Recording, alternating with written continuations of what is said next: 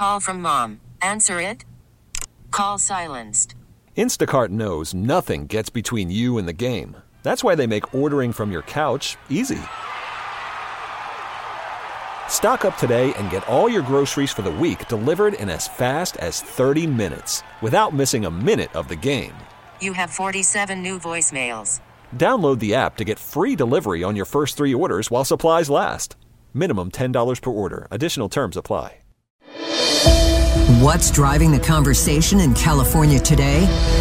Every weekday at this time, we explore a topic that's making news in our state.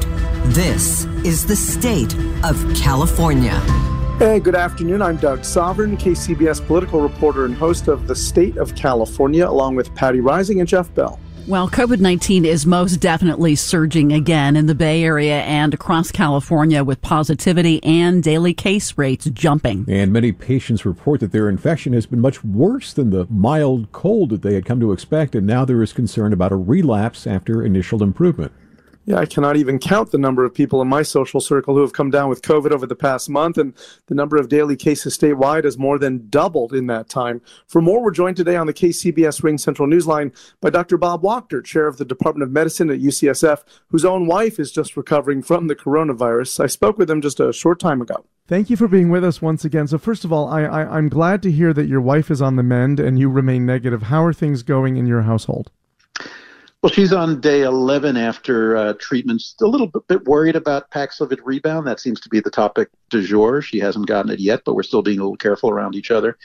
11 days out, she still feels a little brain foggy, and she still needs a nap every afternoon. And so this idea is it's like a cold is it's not like a cold. It's pretty bad. Nearly 2 weeks into it, nowhere near feeling normal, but a little bit better every day. Yeah, I know so many families who've just been hammered by this latest strain over the last few weeks, really knocked flat. I mean, in bed for days, high fever in some cases, not the, it's just a cold that they'd heard from so many people. What do you think is going on right now?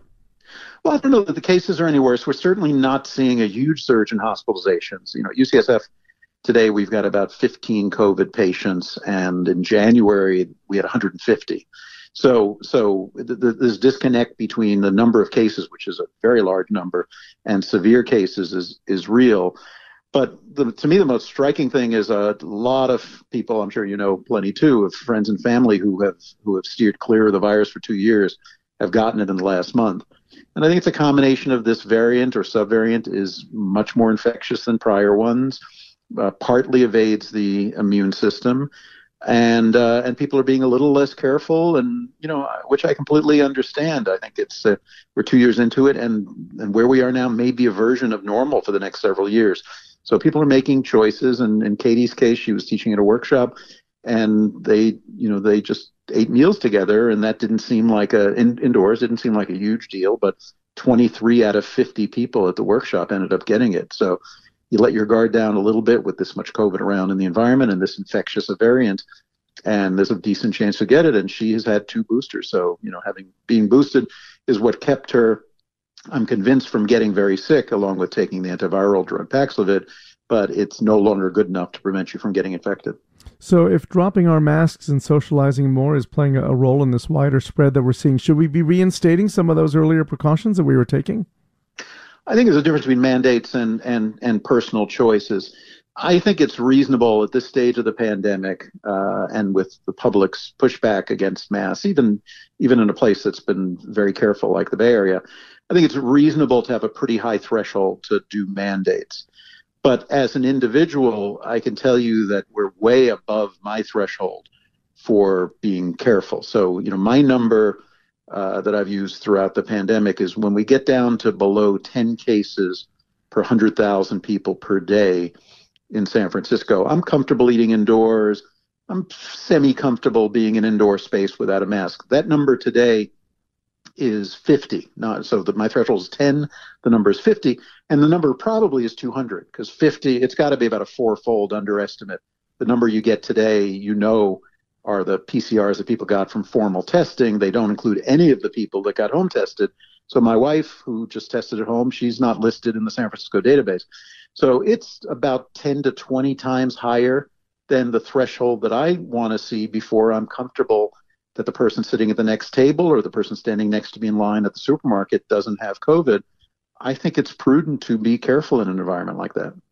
You mentioned the relapse, the Paxlovid relapse, which I've been hearing about, where somebody gets better, tests negative, and then gets sick and tests positive again. Can you explain what's going on there? No.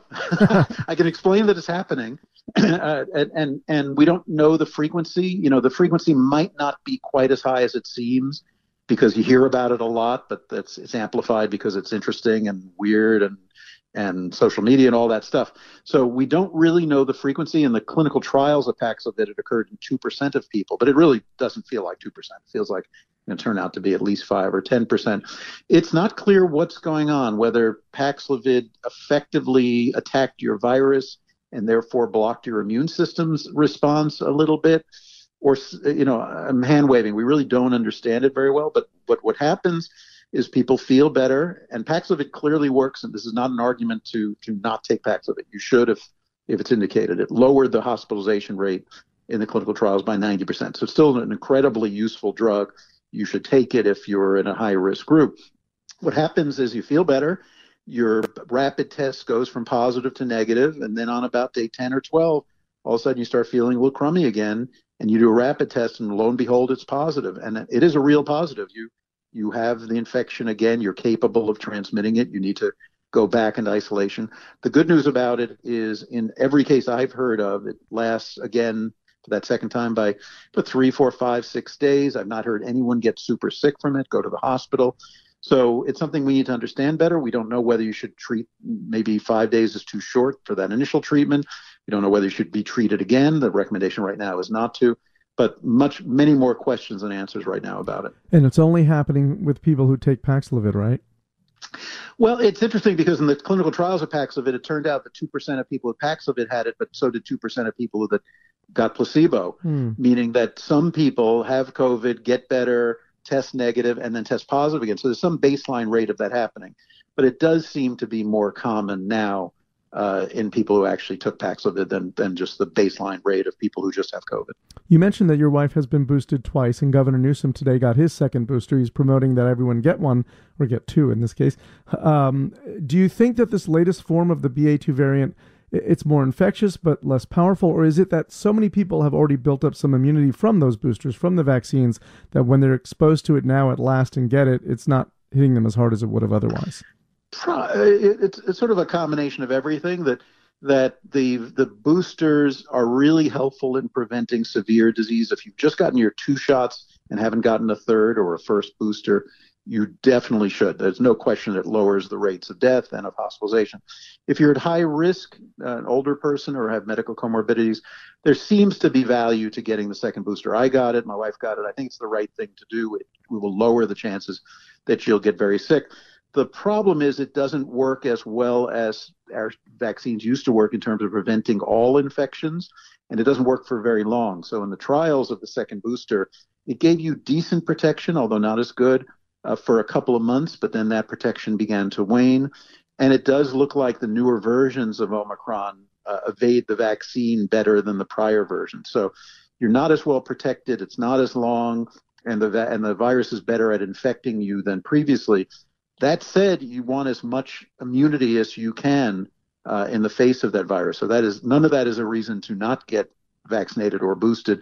It's a very good reason to get vaccinated and boosted, but also to recognize that you're not bulletproof. I mean, you can get 2 boosters, get 4 shots, and still if you go out in an indoor space that's crowded with this much virus in the environment, there's still a decent chance you'll get infected. More than 2 years into this pandemic, we thought we'd be rid of it by now, but we're not. Dr. Bob Wachter, chair of the Department of Medicine at UCSF, thank you so much for being with us. My pleasure. You can hear The State of California every weekday at 3:30 p.m. It's also available on the Odyssey app, and wherever you get your podcasts. You can find me on Twitter at Sovern Nation. I'm Doug Sovern, KCBS. T-Mobile has invested billions to light up America's largest 5G network, from big cities to small towns, including right here in yours. And great coverage is just the beginning. Right now, families and small businesses can save up to 20% versus AT&T and Verizon when they switch. Visit your local T-Mobile store today.